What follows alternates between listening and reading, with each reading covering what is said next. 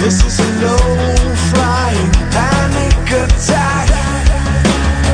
Sing a song on a jukebox that goes burn away, burned away.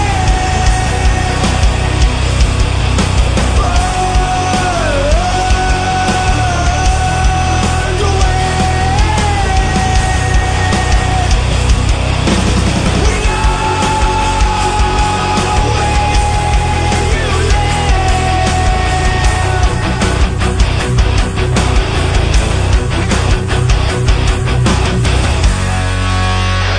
Red crosses on wooden doors. If you float, you burn. Loose talk around tables. Abandon all reason. Avoid all eye contact. Do not react. Shoot the messenger. This is a low-flying panic attack. Sing the song of sixpence that goes burned away. Burned away. We know where you live. We know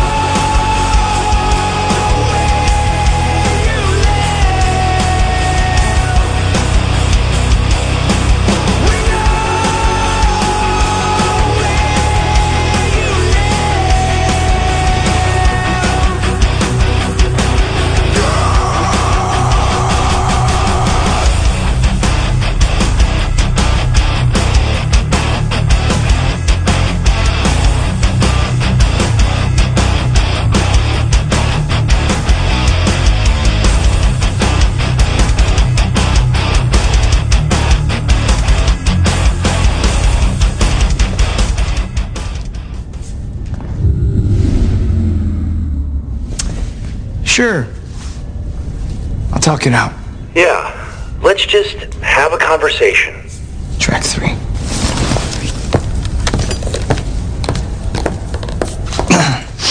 Better not be fucking Dave Matthews Band. Okay.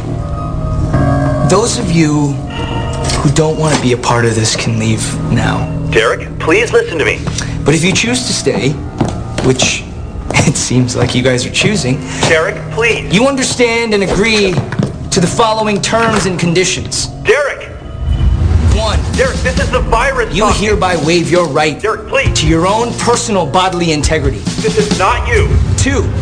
I'm a license. Per the State versus Neville Reed, my colleague and I will not be held criminally liable for any felony or misdemeanor that you may be a victim of, including, but not limited to, aggravated assault, aggravated battery, disorderly conduct, destruction of property, mayhem, and first-degree murder. And 3. Terms and conditions may change or be updated whenever the fuck I want! Consider yourselves notified.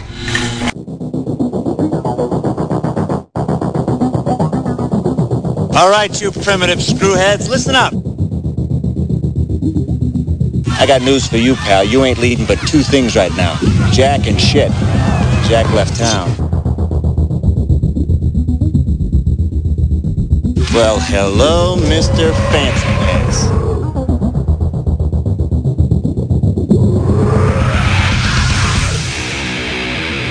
What was that ruckus? What ruckus? I was just in my office and I heard a ruckus. Describe the ruckus, sir. Does this mean we're not friends anymore?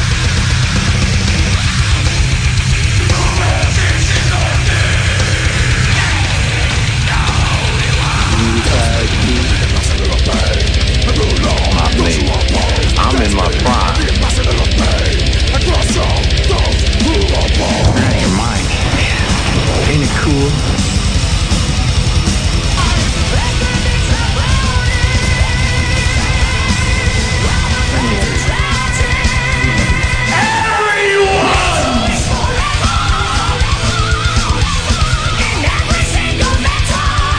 First you want to kill me, now you want to kiss me.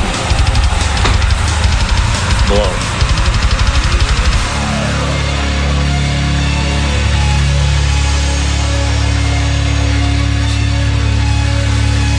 Good. Bad. I'm the guy with the gun.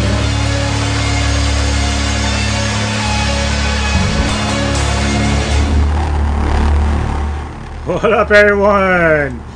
DJ Anubis with you on the Metal Time Radio Podcast, Hordes of Chaos, episode 159. Kicking them out, baby! Great opening there.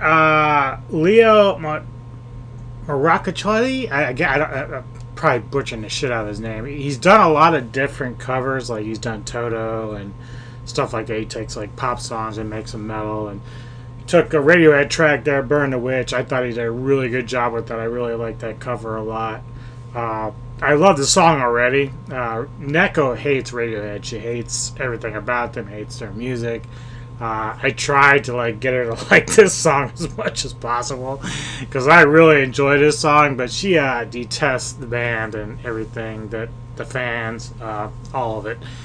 Because the fans can't be pretentious. Like, if you ever run into Radiohead fans, they are fucking some pretty pretentious assholes. But the reality is, I do find some enjoyment in some of their work, as well as like Tom York, who did some soundtrack stuff, in movies and stuff. So he's pretty creative. And the song itself is very good, lyrically, and the video and everything else that I've gone through before. But I really enjoyed that cover, so Leo, great job on that. They even have a video for it, which is kind of fun. They actually have, like, I edited it down because they have some extra stuff, another like 3 minutes of like extra playing in it, but to me it kind of takes away from the song itself, so I just kind of edited it out and kept it short. Today got a lot of new stuff and classic material coming your way as usual for us. New stuff from Coldworld. What else we got here? Carnage of Children, Redreigner, Devil's Force. A lot of this stuff's also coming from promotions and labels that I work with. New stuff from Encoffination, Hath Deserted Fear. I know that's one of my boy Herman's favorite bands. New Crowbar, new Vio-lence, dude. We're gonna be seeing them at MDF. I'm so psyched out for that. New stuff from Cultic, Gloson Midnight. A dedication from Kevin Tarrant, my boy, going out to Neko. Also got, as far as like topics, like, I really struggled with what I wanted to do this week. I couldn't really find anything newsworthy in terms of what I really wanted to talk about. And I had some plans to do some more videos on YouTube. I did. If you haven't seen it, I do have a review of the Batman, which I went and saw Wednesday, so if you are curious about my thoughts on that, go on our YouTube channel, just look up DJ Anubis, you'll find me.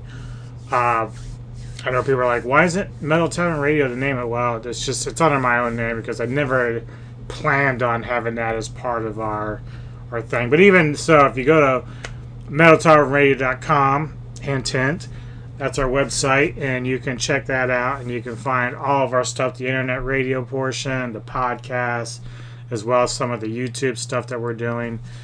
You can check all that out. But as I said, I was going to do one of the topics today on a movie. I was going to put on video, but I decided against because I really needed some more material for this show. So I have 3 different movie reviews for you, but it's all older movies, stuff from within the last couple of years.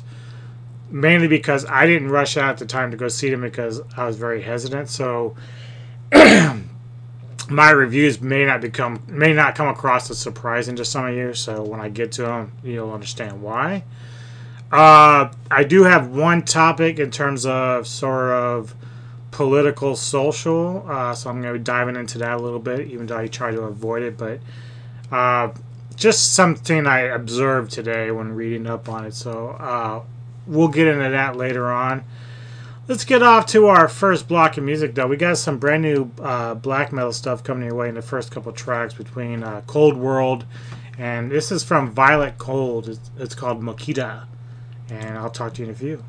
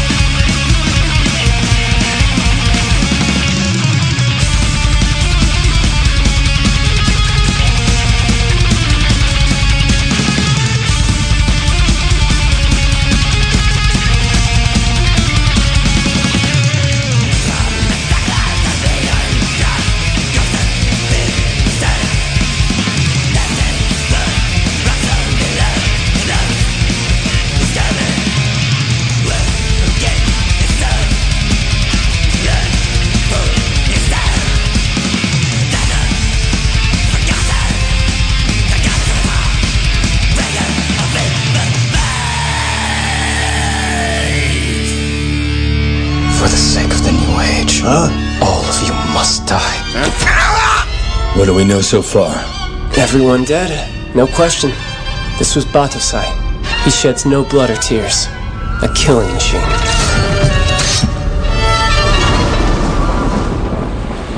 You really do that. You make blood fall like rain. Your name? Tomoe. Tomoe Yukishiro. When will it be enough? Or will you just keep killing forever? It's not your concern.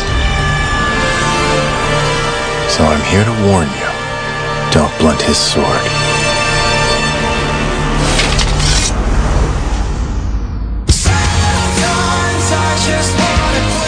I wouldn't kill you, no matter what happens. I'm not going away.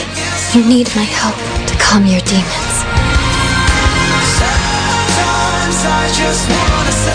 We found our spy. It's Tomoe. When it feels too painful, I smash my broken heart of gold. I smash my broken heart of gold.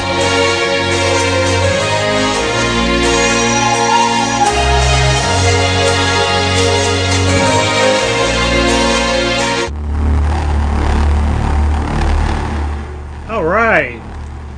And there you have it, the trailer for Rerouni Keneshin, The Beginning. And this is a live-action film based on the manga series of the same name, which is on Netflix right now. Something to keep in mind. This is the 5th movie in a series of movies on. I think they might be all on Netflix. I know the final. There's one called The Final that's in there right now as well, but excuse me, already drinking this morning.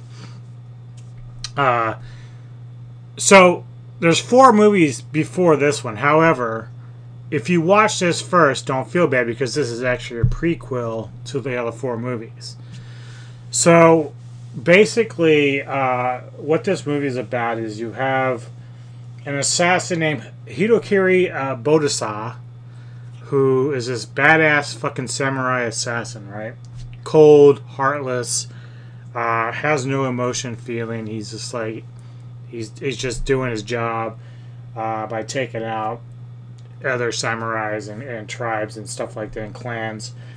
And in this film, he ends up exploring a relationship with a woman that he meets named Yukishiro Tomei.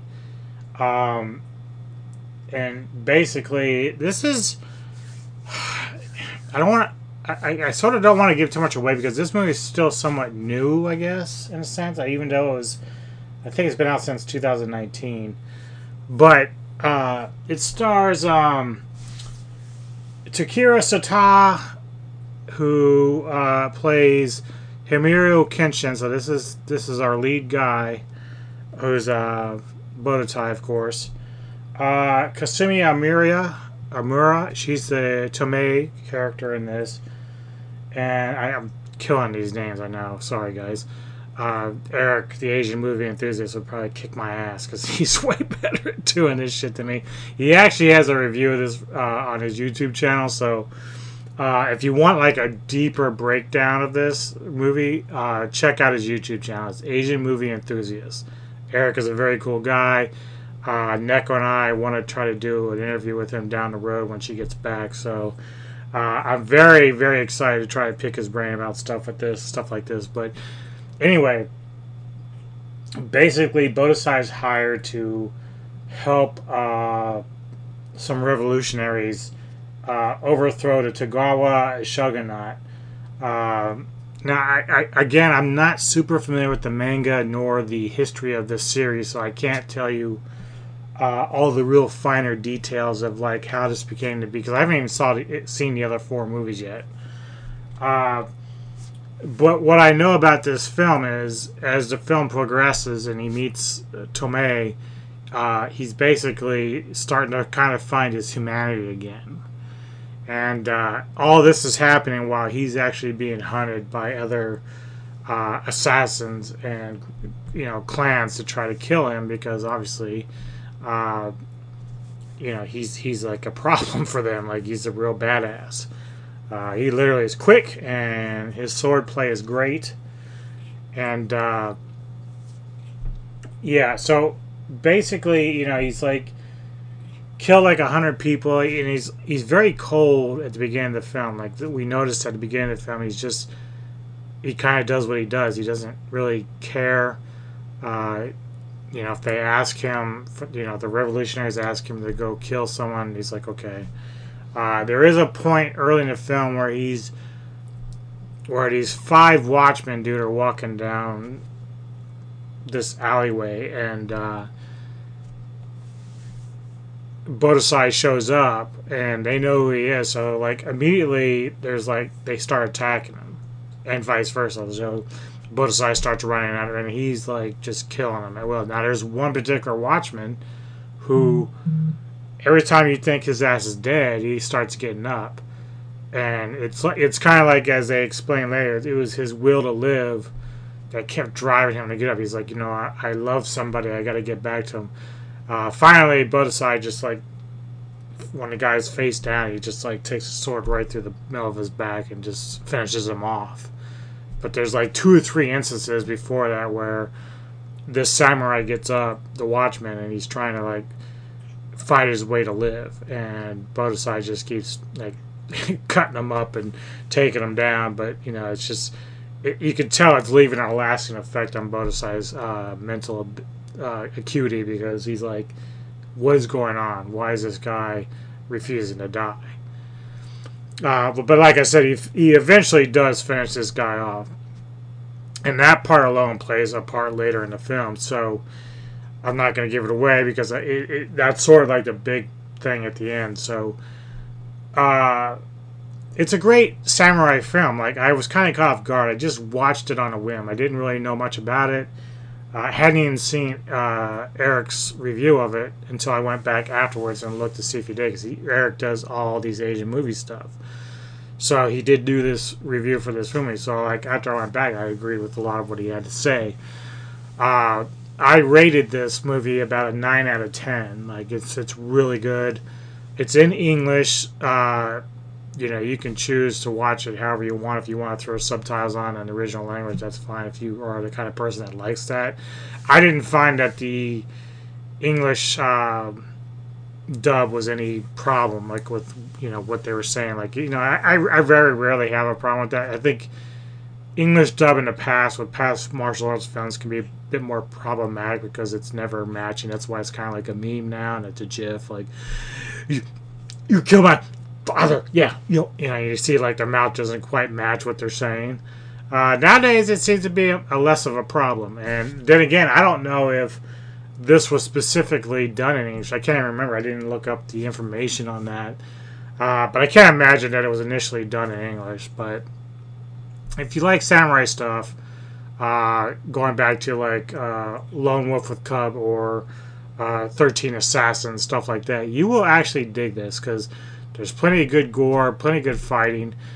There's obviously this lapse of stuff where it kind of just, I won't say it drags, but it's just creating more story for Bodhitai and Tomei. So, you know, there's a lot of stuff going on here, and then we also have betrayal and everything else going on in here. So it's sort of cat and mouse too. So I think you'll actually enjoy this. Like, it's on Netflix, and they also, as I said, right now, from what I can tell, the other film, The Final, which I'm assuming is probably the 4th one, I would guess, in the series, but there's apparently 3 other movies before that, so I have to make sure I go and check them out from, you know, I've already seen this one, so from the other 4, just start from there and go to the end, and so I can kind of get a broader idea of what all this world is about, and Bodhisai and all that. So, but definitely you can start here with the beginning, because it's a prequel that leads up to everything else. So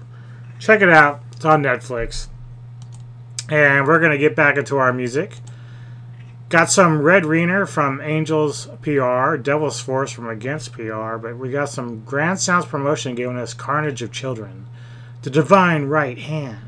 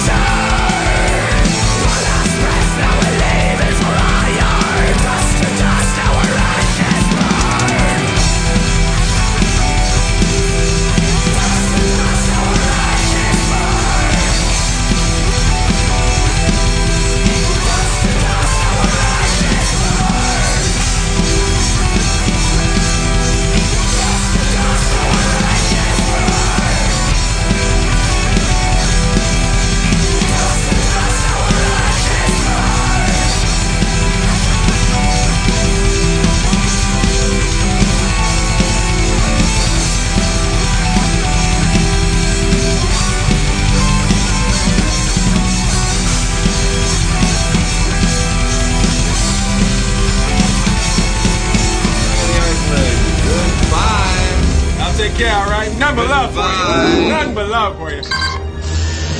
You think they have any clue what's about to happen to him? Oh, not a chance in hell. Good night.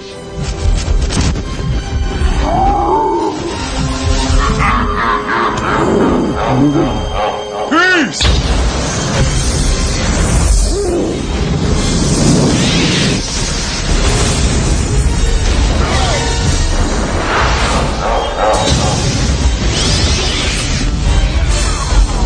We're loose. Can you get us out of here in 30 seconds? I ain't heard no fat lady! Forget the fat lady. You're obsessed with the fat lady. Drive us out of here.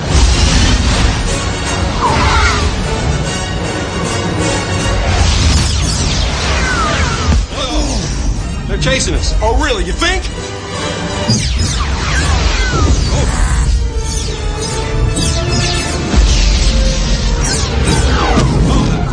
I took the hit. We're not hit! We're not hit! Stop side seat driving! Left. Tunnel. Exit left. Where the hell do you think I'm going? Okay.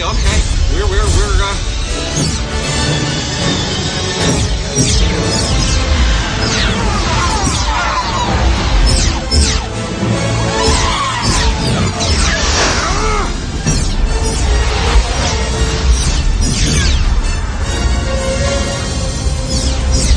they're closing up on us. Is that closing? Shut up! Must go faster. Must go faster. Go.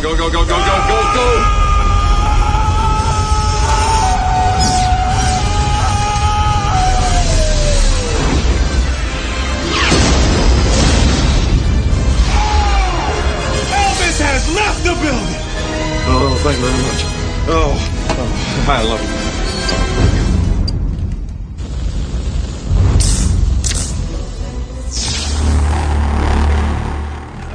All right, there you heard just a little clip of the original Independence Day from 1996. I was actually in the theaters when I went to see that, and what a spectacle it was.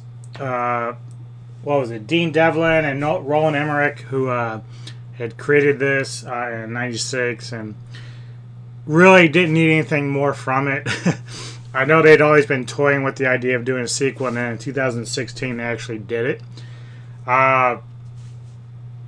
When I saw the trailer back then, I thought, wow, it looks kind of bad. And then, obviously my interest is always in hell because I do love the original Independence Day. Like, the first one was so good. Jeff Goldblum and Will Smith, who you heard in that clip, were really good. Like, as a tandem when they were working together. They were funny. They worked well. It was the chemistry. And then you had other actors like Judd Hirsch in there, who played Jeff Goldblum's dad.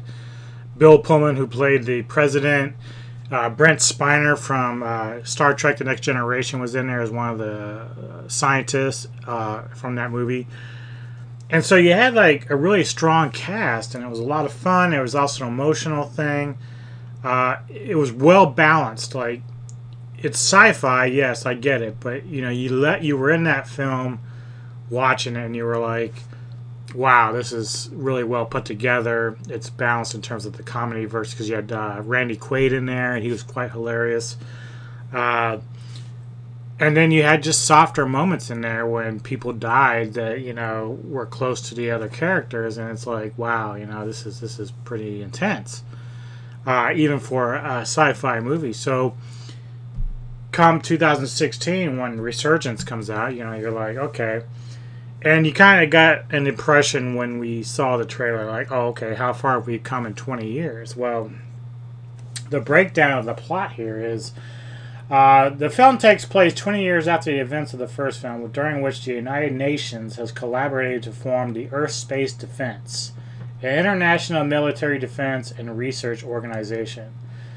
Through reverse engineering, the world has fused the power of alien technology with humanity and laid the groundwork to resist a second invasion. Now, what ends up happening here is not only have they created this defense system, but there's world peace, of course. Everyone's getting along because we all kind of like learned our lesson that from the first film not to be so petty about shit. Of course, it's too bad we can't learn that in real life. But then, like, we also are expanding. So, like, we start having space stations out close to the moon, and trying to we even actually have, like, I think it was the space station out towards Saturn or something. I can't remember exactly. But we have, like, we've expanded beyond Earth to get out there. And it was almost like we had, like, our own little scout team out there, in case something like that ever happened again. Well, sure as shit, we find out that the alien species from the first film, they're not finished. They're not extinct. They have more. They have a queen, which I'll get to in a minute. But they get this message from what's going on the first time around about their aliens being taken down, and this pisses off the queen or whatever. And so now they're on a quest for revenge. And not just revenge, but they want to get the resources they came after when they came to Earth the first time. And what makes it a little bit different is the Queen's ship, which is like, it's at least a quarter of the size of Earth. So what this thing is, I just kind of attribute it to kind of like a Devin Townsend Ziltoid thing. It's a planet killer. This thing is so big that it looks like a claw when it latches onto a planet. And what it does is it shoots a beam into the center of the Earth, drawing all the resource out, the energy, the molten, the lava, radiation, whatever. And when it's done, the Earth, whatever's done is the planet just ends up dying and, like, breaking in pieces. We saw in this film, like, early on how that ship actually does that. And, like, there's actually a planet that's, like, dead and, like, it's fallen to pieces because of what all the energy it took from it. So we get this queen. She finally arrives. Like, she destroys, like, the defense system that Earth has does nothing. Like, they've managed to, alien species have managed to, like, break down that barrier and just totally destroy that. We have nothing that can face it. It still has shields, which, if you're going to get another invasion, you have to have more than lasers. This is a lesson we learned the first time around because Jeff Goldblum's character was the one that figured out you need to put a virus into the fucking system to take it down. So how on earth we thought we would get away with doing, a defense for Earth when we would still have to get inside the mothership, basically, and take it down from the inside out? Well, we clearly didn't learn. We thought we had it all cool. In fact, our president now, I'm trying to remember who plays it. 1 second here. Who is it? Oh, Stella Ward. So, woman president. She lost her family during the first invasion, and this loss made her suspicious of anything coming from space. So, ironically, on this day when the mothership's arriving, there's a couple of things that happen. One, the president is holding this big gathering because they shot down another craft that had approached. Now, I'm going to get to what that's all about here in a minute, but another craft had approached the Earth, and then the president, without really, even though there was no aggression from this craft, the president decided, we're going to shoot it down, and they destroyed it. It fell on the moon, and they did send a search team out to find some object that has like a similar look to some carvings on some stone on Earth. So they bring it back because they want to see what that's all about. But it shows you that the president wasn't really thinking logically or thoughtfully about the decision she was making. Bill Pullman, who played the president 20 years ago, much older, of course. His daughter is played by who is the chick? God damn it. Hold on. Sorry, guys. Maika Monroe, who plays Patricia Whitmore. So she is the young daughter from the first film, who is Pullman's daughter, of course. So she's older. She's dating a new cast member, Liam Hemsworth, who's a pilot. And, of course, we have another guy, Jesse Usher, who is playing Dylan, is also another pilot. So there's this trio of friends, but there's some tension there. I'm not going to get into all that, but it's just more like teenage drama type shit, I guess, if you want to put her 20-somethings. Anywho, so Pullman is older, and he's sort of being taken care of by his daughter at home. Like, you know, if you saw the first film, there's a moment where Pullman's character is actually being, his mind is being penetrated by the alien species, and they're able to like create sound to hurt you. But what happens is when they open up that door telepathically, it makes you see both ways. So that's how Pullman's character, the president, was able to discover at that time in the first film what the intentions were from the aliens. Like, they wanted to come kill off humanity, take the resources, and move on. He says, as he says, they're like locusts. So because of that, Pullman ends up having like these visions or nightmares or even premonitions of stuff to come. So he shows up at this big gathering near the White House, celebrating that, taking down that small ship that approached, because they thought it was a big ass victory. And he essentially says, "Look, death is coming. We need to be ready." Like, he's kind of stumbling over his words because he's almost like he's senile. And everybody's kind of looking at him, including the president, like, maybe you should go sit this one out. This is one of those things where you blow him off. But it isn't long until the mothership approaches, and all of a sudden that shit gets real. People are freaking out, blah, blah, blah, this and that. Jeff Goldblum, of course, back in this, what is his character's name? David Levinson, and his father is Judd Hirsch from the first film. Now, David, of course, was a former, like, I guess, TV guy, reporter, or something. He worked at one of the newspapers or something like that, or webzines or whatever it is at the time, because he's the one that kind of discovered the hidden code in the first film that allowed them to know that, oh, there's a countdown to an attack. But now David is director of the Earth Space Defense System, so he's got a bigger role. But he's always wary about, them coming back. He's always been kind of hunching at the idea that they might return. And so now we have, like, the old school warning about the new school, but the new school thinks they're too much badass, that they can get shit done.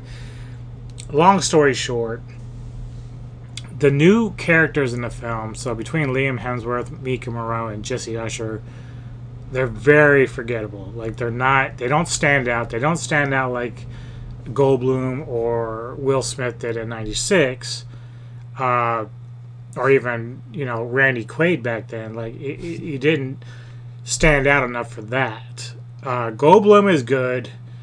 Pullman's good. You also have Brent Spiner, Vivica Fox, as I said before, Judd Hirsch. Now, one of the big problems between this film and the original was, and as I pointed to earlier, the original Independence Day had a combination of darkness, emotion, and basically some subtle comedy mixed in there because it was funny, and so it all worked.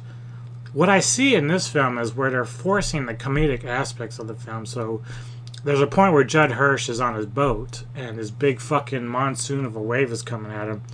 It's destroying ships around him. Now, somehow his ship's able to ride this wave until it crashes into these docks and stuff, right? And of course, some other people find him later, some kids find him later on. And I'm like, there's no way he's going to survive that. And then while it's happening, it's almost like he's cracking jokes while it's happening. So it's the wrong time to do that. And it doesn't fit with the film.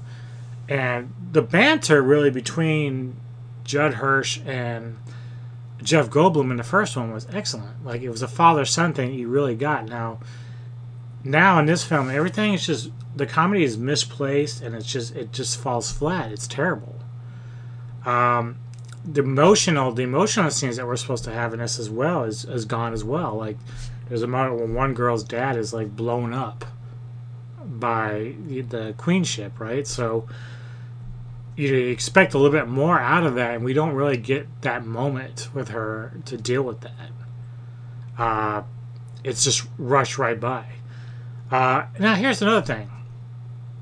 the interesting thing about this, besides the ship being half the size of the planet, the queen herself is like a fucking size of a kaiju. Now, I don't understand this. Doesn't mean it can't be realistically possible, but compared to all the other aliens that are like human size or shorter, this one is like I said, the size of a kaiju. So, or a kaiju if you want to pronounce it that way. But it just made no sense to me. Like, she comes out and she's like, obviously she's got her own armor, her own like shield and all this other, which is cool.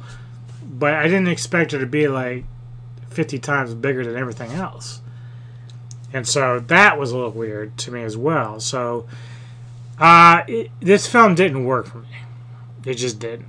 And it really starts with, you know, you would have been better off just sticking with the original characters in this film, really, because you don't need new faces.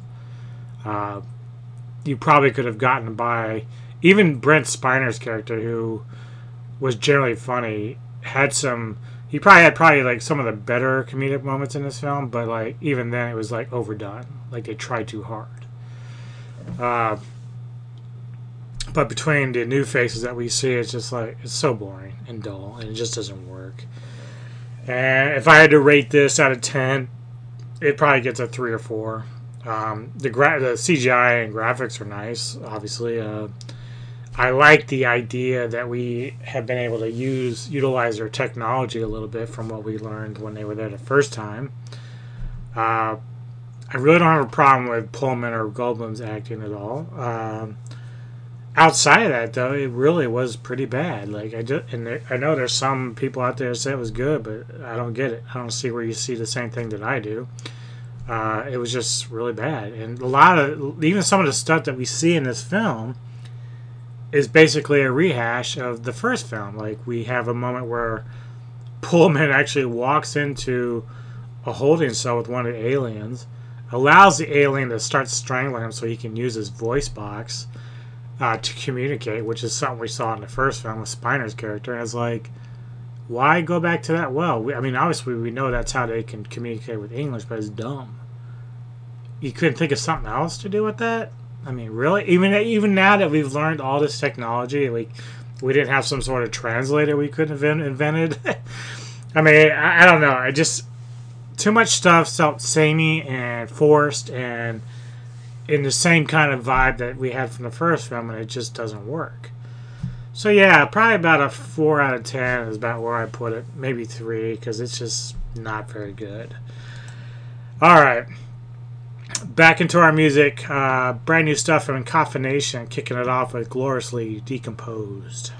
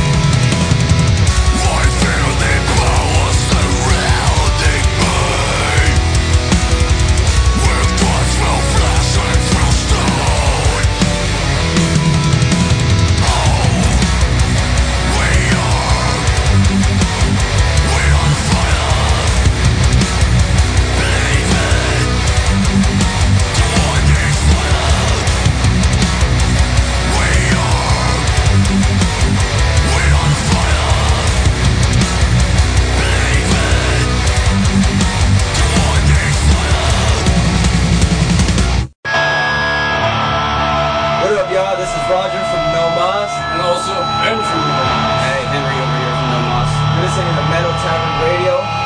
Come get it. Get lit. Yeah, and John too.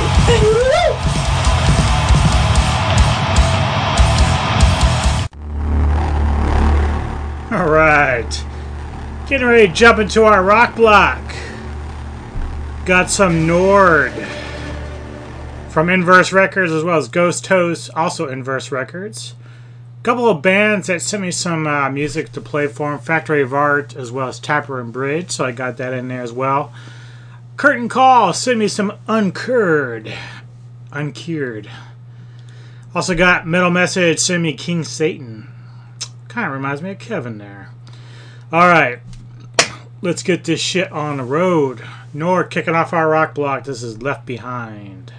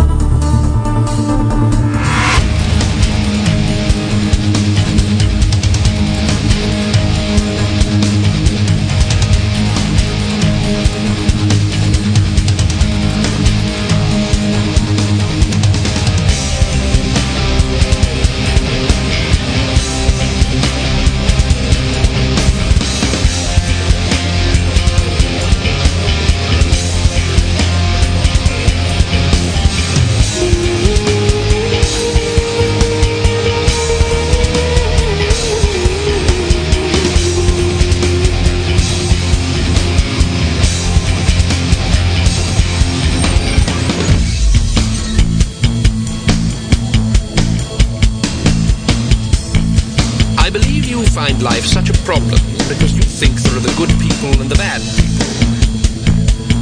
You're wrong, of course. There are always and only the bad people, but some of them are on opposite sides.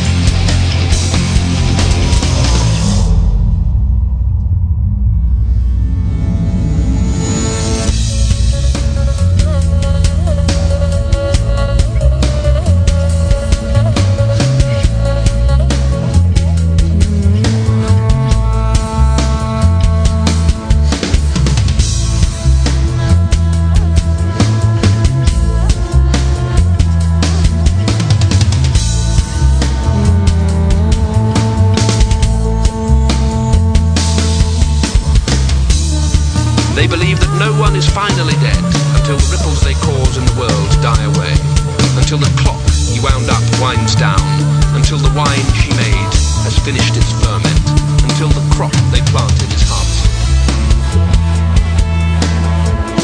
The span of someone's life, they say, is only the core of their actual existence.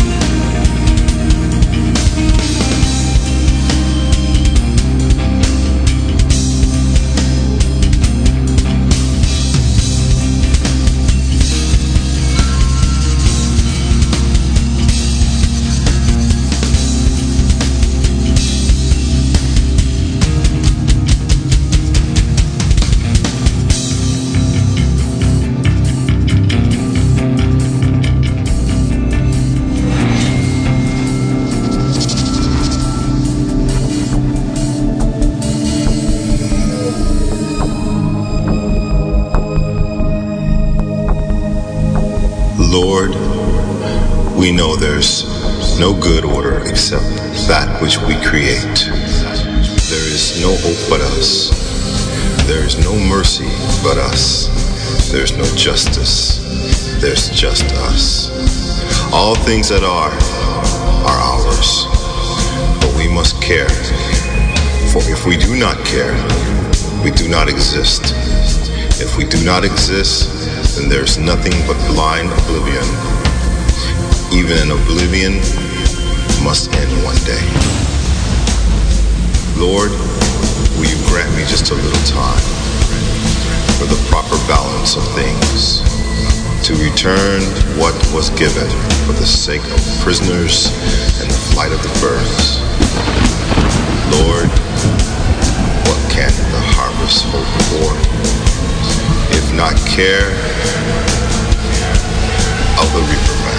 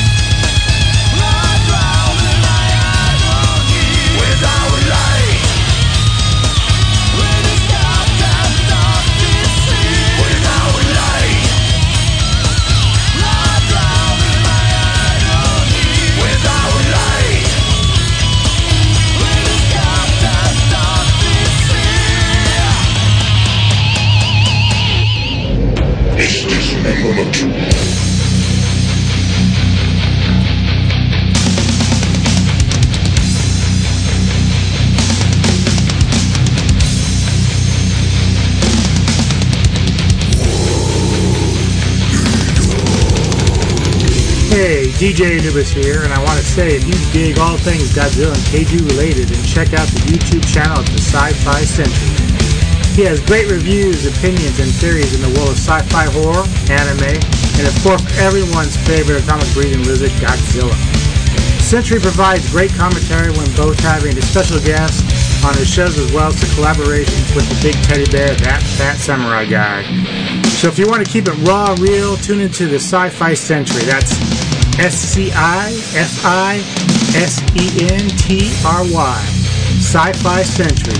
Tune in to get the best in science fiction and Godzilla-related information. Peace.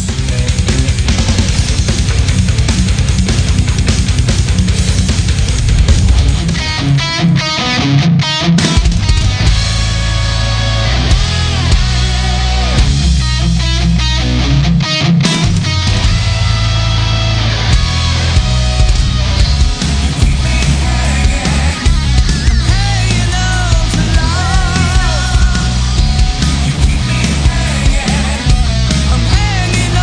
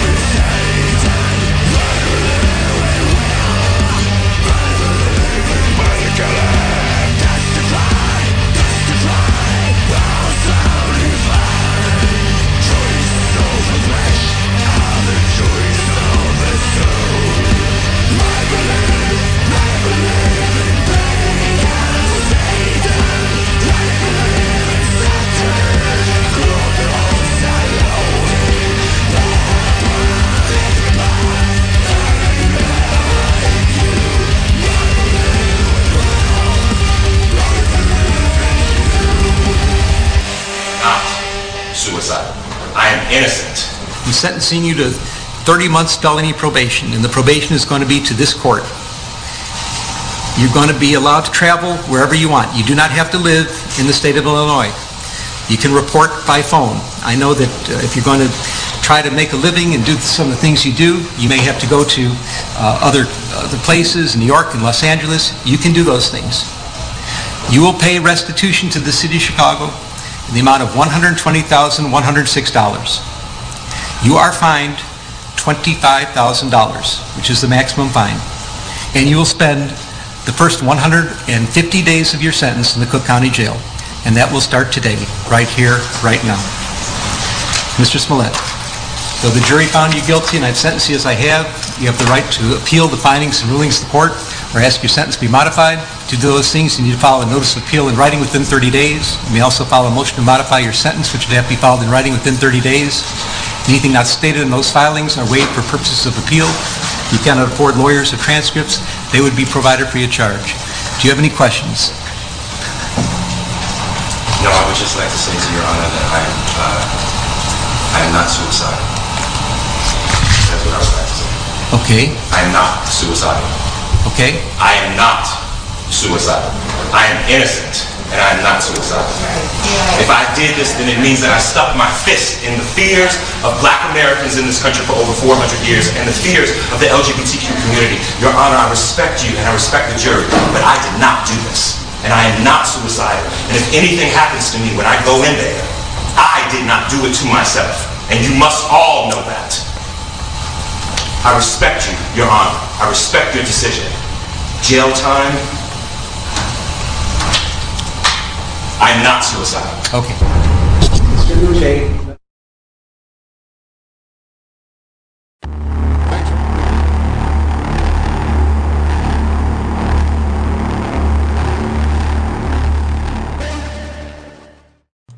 Alright, so you heard a little bit there for Jussie Smollett getting the sentencing for his part in the hoax.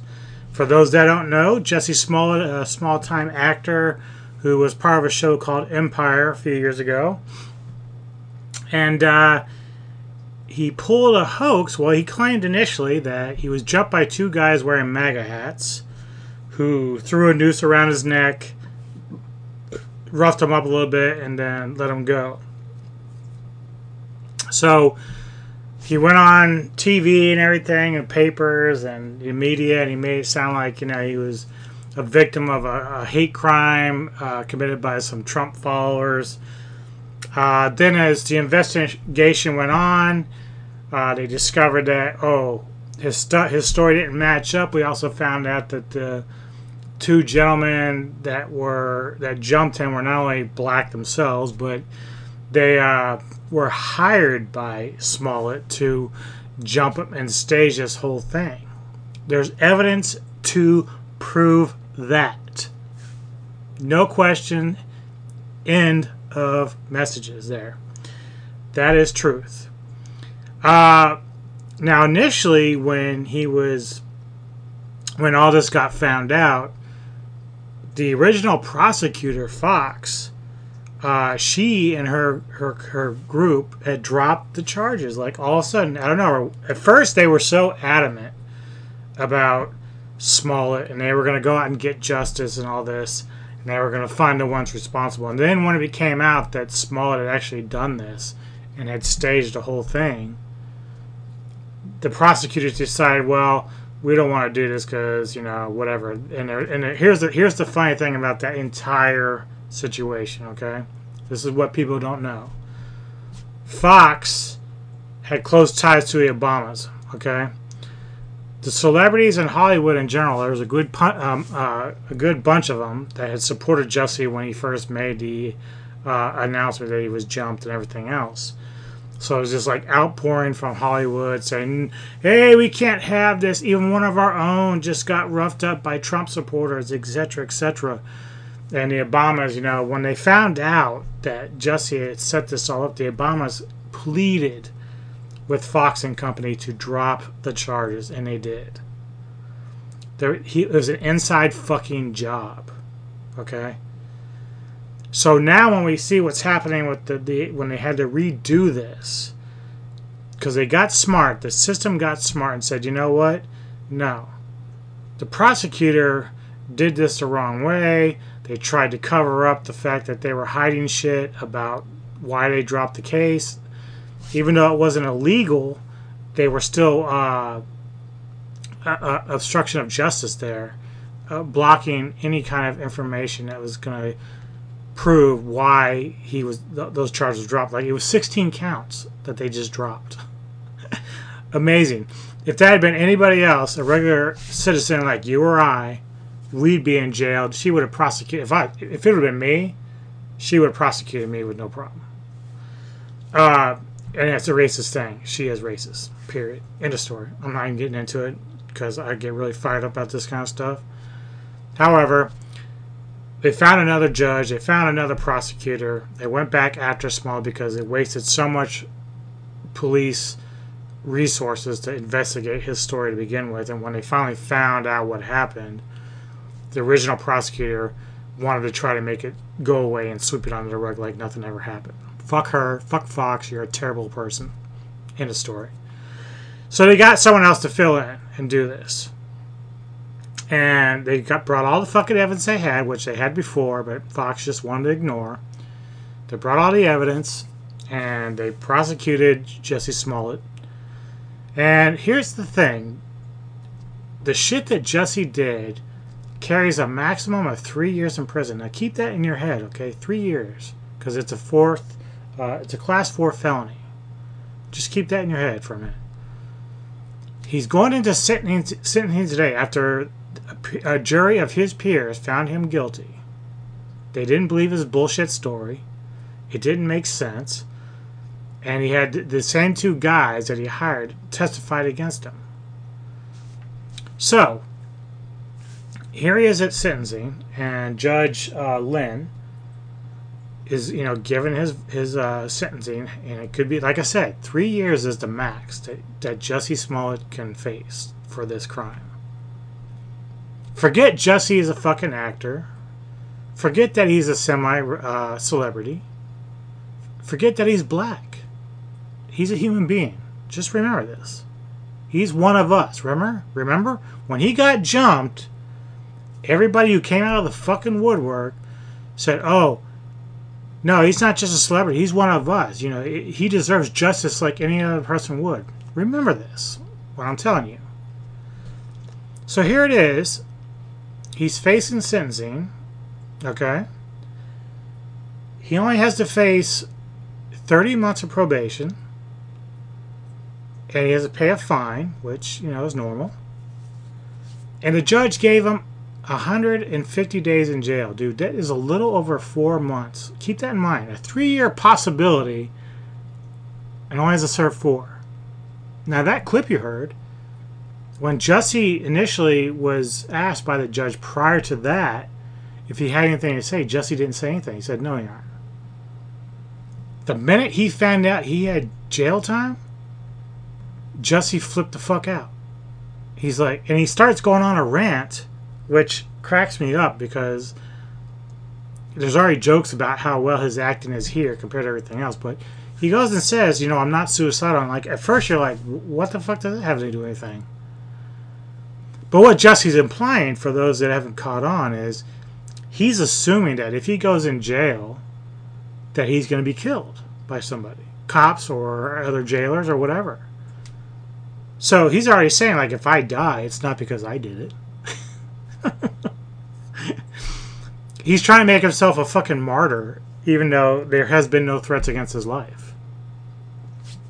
So, he gets sentenced to 150 days in jail. Now, about an hour or so, about an hour and a half ago, there's an update to this story because now the judge has agreed to put him in protective custody while in jail. So he now gets his own little section of cell outside of general population. Even though there's been no threats of any violence from the inmates or anything towards him, he gets his own little private, hideaway with probably better food, treated real well. This is just one of us, remember, guys? This is what I'm telling you. He's one of us, but he gets special treatment because, you know, he's a black gay guy. But because he broke the law, we're somehow supposed to just sweep that bullshit under the rug. And this is the thing about Hollywood and celebrities in general that I fucking hate. They get away with everything, dude. It's so ridiculously retarded.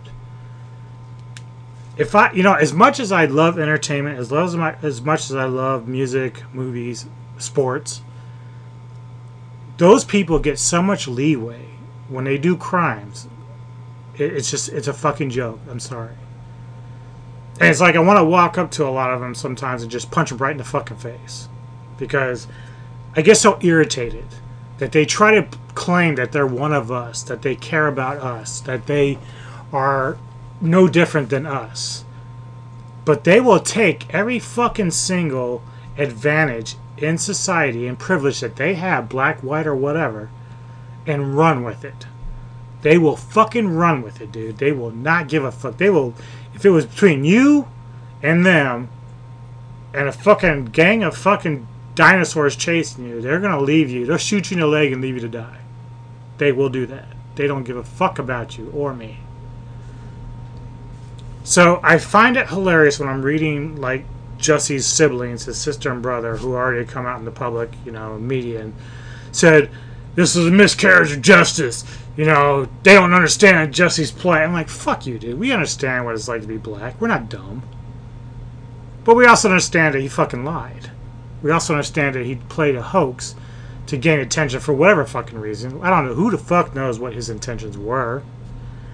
From everything that I can remember from when it first happened, Jussie was on that show Empire, and his character was getting ready to be written out of the show.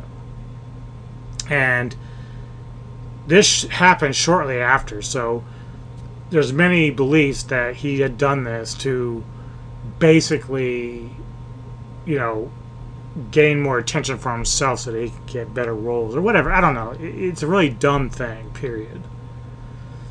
But the way they're acting is they're acting as if he's going to be fucking put away for life. It's 4 fucking months, dude. Suck it the fuck up. And really, you don't need a private prison, dude. It's retarded. So now, here's the kicker in all this. If Jussie goes in this private cell and hangs himself, it's all of a sudden going to be, oh, the cops must have hung him or killed him, Epstein style. Like this is what Jussie's trying to, like, say here. So I almost got a feeling like this guy might just off himself just so he can create more racial issues in America and create more issues for police force. You know, he might be so fucking stupid or depressed or whatever it is that's going on in his head to the point that he might actually kill himself to make it look like he was murdered. That's the problem with guys like this. And the judge caught on to it. The judge said he's narcissistic and arrogant. And he is. He's a fucking privileged black dude. Fuck white privilege. He's black privilege, dude. He's a fucking rich dude, privileged black American who's trying to get away with doing a crime and doesn't want to face accountability for it. That's it. That's it, folks. The evidence was there. There's no fucking there's no fucking, like, agenda against him. No one's working against him. He did it all to himself. And he and his family and those celebrities that stand by him, they don't fucking get it either. They'd rather just let this guy not be accountable and continue to be a fucking baby fed and privileged to try to avoid actually being accountable for his actions. It's disgusting, dude. I'm tired of it. So fucking tired of it. And this isn't about Trump or any other politician, because we can go on forever about the accountability that they're not facing either, right? We can do this all day with celebrities and politicians and stuff. It's not just Jussie Smollett, but he's one example of a trend that we see in America, like just with all these, you know, people in the higher ups.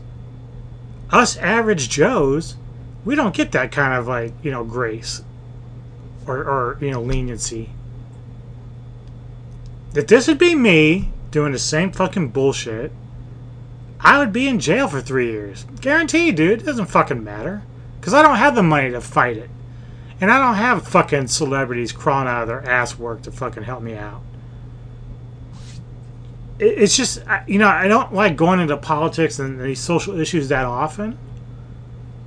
But every once in a while, you just have to point out the fucking obvious. So whether you agree with me or disagree, it doesn't matter. It's fine. But the point being here is that it's tiring to see these privileged people who have all this stuff in life that I don't have, and then they try to abuse it, and then they try to skate through the justice system and use other, you know, the biggest problem about this, folks, is a black gay person has just now made it harder for other black and gay people to actually get justice for hate crimes. Because now as we go forward, anytime it happens, we're going to question ourselves, oh my God, we got another Jussie Smollett here. That's what's going to happen, dude. Jussie, thank you for doing that, because you just fucked everything else up. And it's a shame. So, sit in your cell for 4 months, Jussie. Reflect on the shit you've done. Hopefully you come out a better man than you were when you went in. And it's good that at least justice on some form was met here. And that's the end of my rant, folks. I'm very sorry about that, but it just had to be said. Just had to be said. All right, Crowbar. And I'm throwing this out to fucking Fox and friends. Not Fox News. Fox, the former prosecutor. It's from Crowbar's new record, Denial of the Truth. Suck on it, Jussie.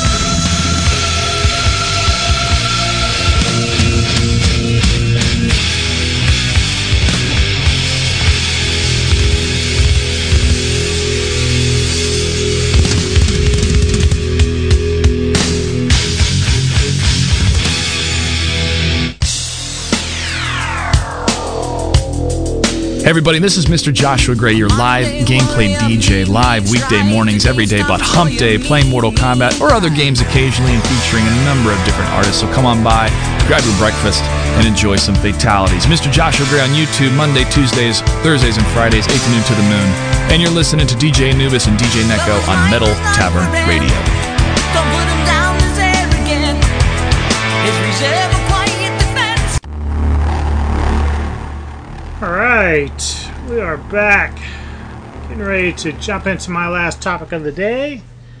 And it's another movie that was released a couple years ago, and just at first I thought maybe, okay, I'm interested in it, because, you know, obviously when you see familiar faces with a franchise, you're like, oh, yeah, this would be great, you know, because, you know, we're going back nostalgia-wise, dealing with the movies that we grew up with and loved.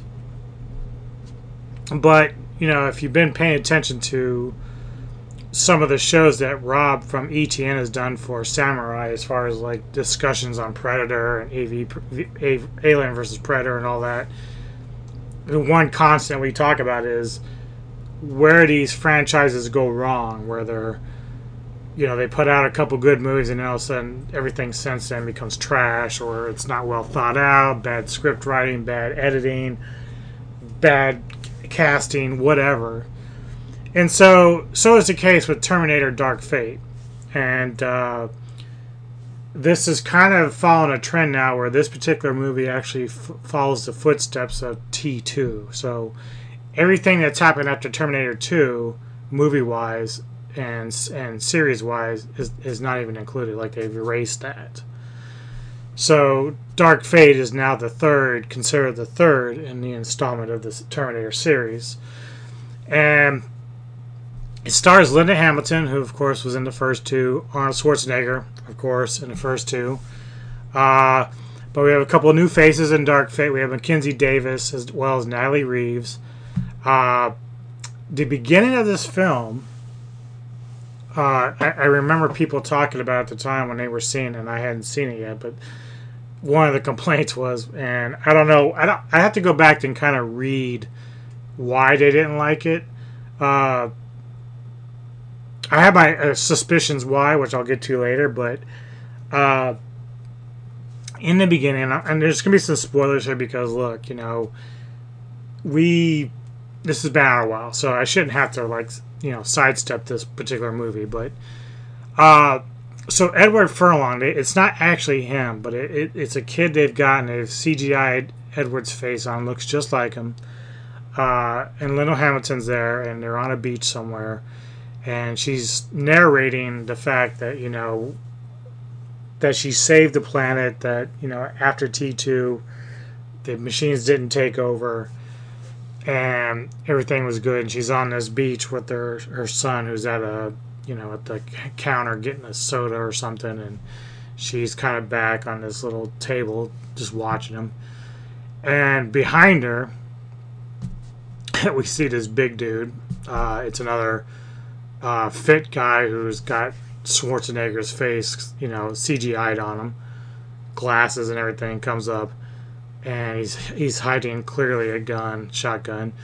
And as Edward's character, John Connor, turns around, he sees this, which alerts his mom, but his mom's too late because the Terminator, Schwarzenegger, kills John Connor right there, and then people are running and screaming. And even when Sarah, played by Linda Hamilton, tries to step in and stop it, she can't. Like, he throws her to the side, shoots another shotgun blast into John Connor, and kills him right then and there. So then we skip to 25 years later. And the film sees the machine sending an advanced Terminator. Now we've got, like, new players in the game now. So another Terminator is being sent 25 years later. And this one's called the Rev 9. And I'm going to get a little more detail with that in a minute. It's a combination between the exoskeleton of the Terminator plus the liquid metal, as well as, say, nanobot technology. And then the Resistance, much like the first film, sends a fighter, but this person is a advanced, what do they call it?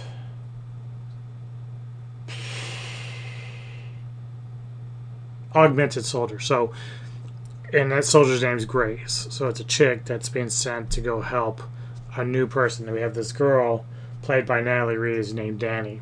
And supposedly she's the one now that holds the key to the future. And this is interesting. This is okay because, and you know, we deal with multiverses all the time when it comes to fucking Marvel. So it's not surprising that when Sarah Connor stopped the first time around with the T2 and Skynet, it's not surprising that there'd be an alternate timeline that took over. So that from that part, it's believable. It's great. You know, there's no problems there. We can understand why that might happen. But now we have this new Terminator, Rev 9, chasing after Danny, and they have no clue it's coming. Grace, however, the augmented soldier, she does know, and I forget how she finds it, because Danny and her brother, they're Spanish, and you know, not that it really matters, but they're going to work at a warehouse.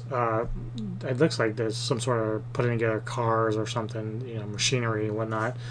And you know, it's just your normal everyday family. You know, they work. Their father was at home, and you know, I guess so. So first, the Terminator shows up at their house, and the father opens the door, and then we kind of know how that's going to end because the Terminator's going to kill him and then take on his form, much like the T-1000 did back in, you know, T2. So Was it T1000 or T2000? I can't remember if they what his actual number was, but so the Terminator shows up at the workplace, and it looks like their dad. So he's behaving normally, talking to people, and then is searching out for Danny, the girl.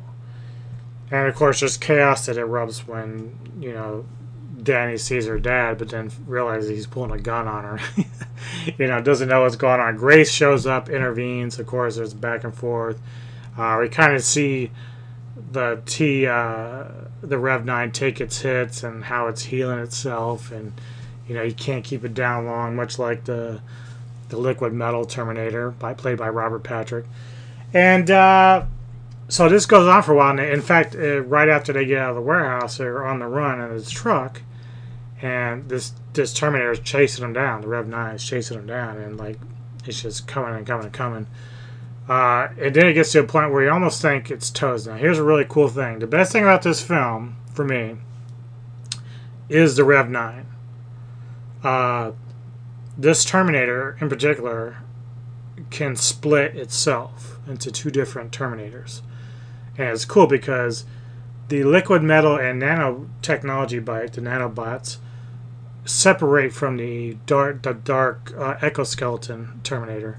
And so it can operate as two different Terminators. So in one instance, you may have seen in the trailer, the Terminator is driving a truck, and then it separates from the exoskeleton, leaving the exoskeleton to drive the truck, while the liquid part forms into another human being, or the human being that it was mimicking, and then chases down its victim. So we're at a point now on this bridge where the Terminators are both cornering Grace and Danny.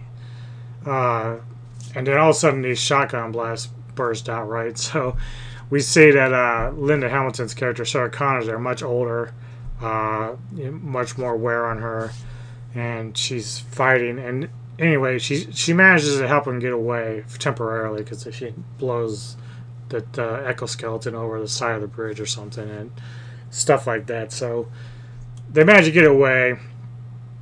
Initially, it's just Grace and Danny, and Linda Hamilton actually or Sarah Connor went to kill it, went down underneath the bridge to try to kill it, but something happened and it got away. So, but they left in Sarah Connor's truck, so they left her behind, not knowing who she was. Only that she did help them, but they didn't care. They just left. So Sarah Connor's kind of pissed off about that. So they eventually catch up with one another, and Connor tries to explain to Danny and Grace who she is, what she means, and why she's there. And the biggest question answered was the reason why Sarah knew they would be on the bridge is because she had been getting text messages on her phone about coordinates on a certain day, and that's why Sarah was there. So then the plan comes to figure out, well, who's sending these messages? Why are these messages coming? Why are they coming to Sarah? And all this good shit. And finally, when they finally find the coordinates of the person that's sending the messages for them, and so they travel to this place, which is a cabin out in the middle of nowhere. And when they come up to the door and knock on it and everything, all of a sudden we see Arnold Schwarzenegger there. He's in Terminator form, obviously, not the skeleton, but just his form, human. And Sarah's ready to fucking kill him right there, because obviously he killed her son. And so she's trying desperately to get away from Grace, who's pretty strong for augmented soldiers. So but both Grace and Danny are telling her to chill out, because they need to hear what the Terminator needs to say. Even when Schwarzenegger confirms that he's the Terminator that killed her son, he says there's a reason for that, etc., etc. And so then there's it's really kind of a weird moment, because Schwarzenegger's Terminator, since killing John Connor, has somehow found a heart and found humanity, So he's married actually to a human chick and has like her of course she has a teenage son. So he helps raise them. And, you know, one of the questions brought up by Sarah Connor is like, well, does she know what you are? He's like, no, but I'm a good listener. And then it's kind of one good moment where, in a straight face, the Terminator is like, yeah, she likes me because I have a good sense of humor. But there's like no laughter. It's kind of funny that way. But we all know at this point, like, that the Terminator, Schwarzenegger's Terminator, is actually going to help protect Danny. Danny has now somehow become the future savior of the human race, because instead of Skynet, we now have something called Legion, is what sent the new Terminator out after her in the first place. So as I said, multiverse timelines, that's probably what happened. You kill off one timeline, but then another one begins. So it's almost inevitable that that's going to happen. Like, humanity is going to come to an end one way or the other. It's almost like a Final Destination thing. You can't avoid death.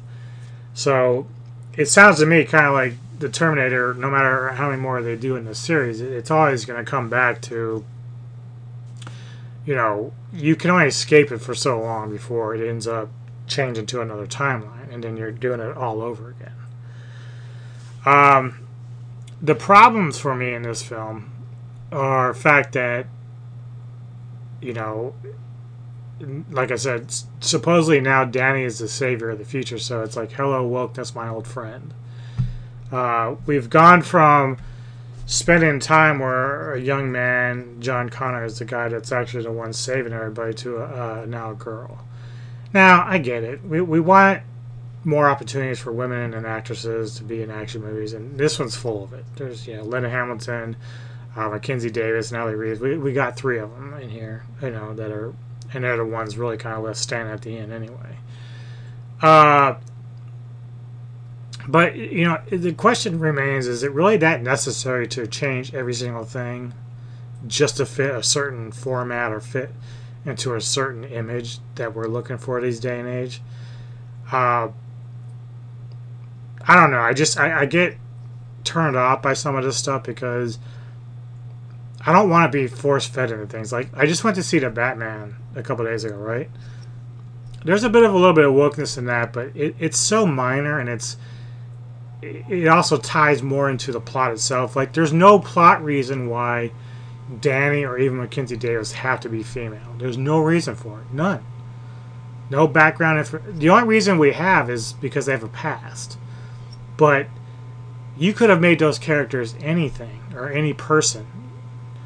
You could have made another sex altogether, or at least one of them altogether different. You didn't want to do it. Like, it's so weird.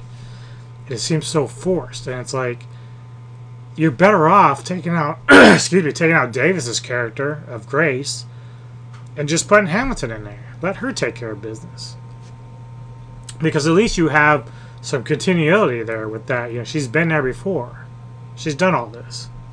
And believe it or not, her story with John dying and everything is far more important, as far as my interest goes, than Grace, who is some other soldier type that's there now. I just wasn't needed for me, I don't think. And I just kind of hate that this is constantly becoming like, well, we got to have like so many women in here. We can't have guys anymore. Like, what the fuck? It's so dumb. Obviously, Schwarzenegger plays a part, but he's much older now, so he's limited to what he can do. They've CGI'd some of his stuff that he's done in there, which is fine. We expected that. I don't know who the new Terminator was acting-wise. He did a good job. Like I said, the type of Terminator that Rev 9 is very cool. Like, I like what they did with that. It was very imaginative and creative. But as far as like the movie itself, it really falls flat. Not near as bad as Independence Day Resurgence, of course, but I rated this one about a 6 out of 10 as far as enjoyability. I won't watch it ever again. Have no interest in it. If you're someone who's new to the Terminator series, stick with the first 2. That's really all you need. There's just nothing else after it that's really that important. There's very few cases where movies later in the career, even when it has the same actors, does well or impresses as much. So the other night when we were talking with Rob on ETN again, about movies and entertainment, one of the other movies that came up was First Blood. So the Rambo series is very good. In fact, in 2008 when they did Rambo, the fourth one in the series, that really caught me by surprise. Like, I really enjoyed that, and that last 15 minutes was excellent in that film. I did see Last Blood not too long ago, probably about a few months back, and that was not that good. Like, some people liked it. I didn't really like it. I thought it was just a lot of rehash and reattempt to try to capture the magic of that fourth one. But really, the fourth one was the end for me with that series. But then you have other good stuff like Rocky Balboa. I thought that was a really good installment to the Rocky series. Then of course, you have the Creed movies that followed that. So that really, that's still doing pretty well. Where they work in Sylvester Stallone's character of Rocky in those films. But the Terminator series has just really struggled, man. It just has. Like, I haven't not liked anything since the second one, and they can't seem to find, to me, the right recipe to recapture that glory. And it doesn't have to be samey. Just like with Independence Day Resurgence, it didn't have to be the same as the first one, but yet they kept trying to do that. And even though Dark Fate tries to do it a little differently, they just went far off in the deep end. Like, you can make changes, but they don't have to be grand changes. You don't have to do quite that much.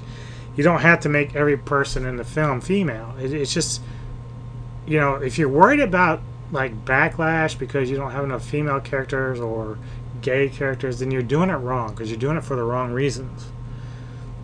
Actors and actresses do things or portray things because they're doing fictional stuff.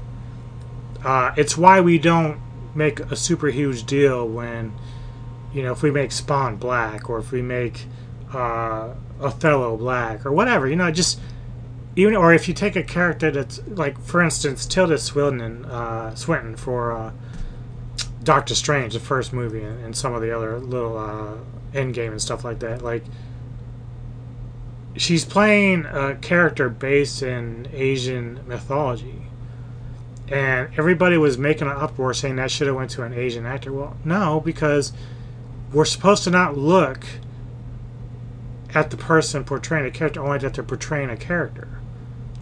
And that's the thing that gets lost. Like, there's this hypocritical stance that, oh, well, black people and Asian people can betray white characters, and women can betray... for instance, good example here, I know I'm going off on a tangent a little bit here, but the new Hellraiser that's going to be coming out, right? It's not going to be a male, it's going to be a female Pinhead. So, I'm saying to myself, okay, well, I'll probably give it a shot, obviously, because I like horror, but I'm already going into it thinking, why are we doing this? Why are we making it a female this time? It makes no sense. Sure, opportunities are there, but why are we doing it? Now, some people argued, of course, that the books showed that it can be unisex or non-binary type being, which is fine. But again, like, we grew up with Pinhead with, being a male, and the guy portraying a guy, I can't forget his name, but the point being is that we're doing, sometimes when we do these movies, we're just forcing it too much. And we're not just letting actors actually win the auditions as is. Like, we're just like, it's like almost like Canada, when they're doing their filling in for prime ministers and stuff over there. Like, they went like 5 years, I think, not allowing men to apply for the job. Like, they were forcing it just women only. And this is kind of like almost how this is playing out with this type of movie. Like, do we not just audition more than just women? Like, did we not try to give it to somebody else? Like, and it's just, and it didn't come out very good. And it's not really so much because of the women themselves. It's just that you look back to Ghostbusters 2016, it wasn't the actress's fault. that movie failed. It was because they fucking gave him a shit script. And I probably would have enjoyed Dark Fate more if it was stronger in terms of like the movie itself. But it really relied too much on everything else. Like, you take Schwarzenegger out, and it's probably even worse than the 6 out of 10 I gave you, just because he is the face of that franchise. Yeah, so anyway. The best movie of the ones that I reviewed today is Rerouni Keneshin. That's like the best one. So, and that's on Netflix, so you don't even have to pay for that. Of course, Dark Fate and Independence Research, I think those are on Hulu. I think that's where I saw them. So even if you have that, you can watch those for free, basically, without paying an arm and a leg. If you want to, of course. I didn't find any redeeming qualities out of either movie, so... Alright, next blocks of music, because we're going to be running out close to the end here. Qabar PR has given us some stuff from Cultic. Brand new stuff from Midnight and Gloson. Got a couple of classic tracks, though, from Polluted Inheritance, and also Gorefest kicking it off with From Ignorance to Oblivion.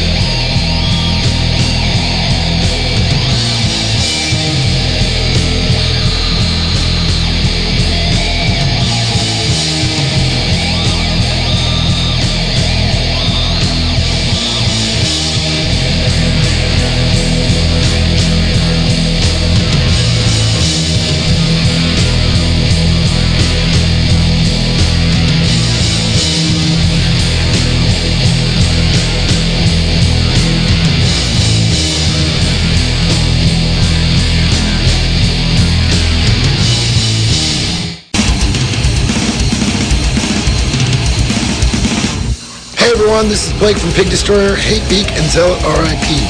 And you are listening to DJ Anubis and DJ Neko at Metal Tavern Radio. Get into it now.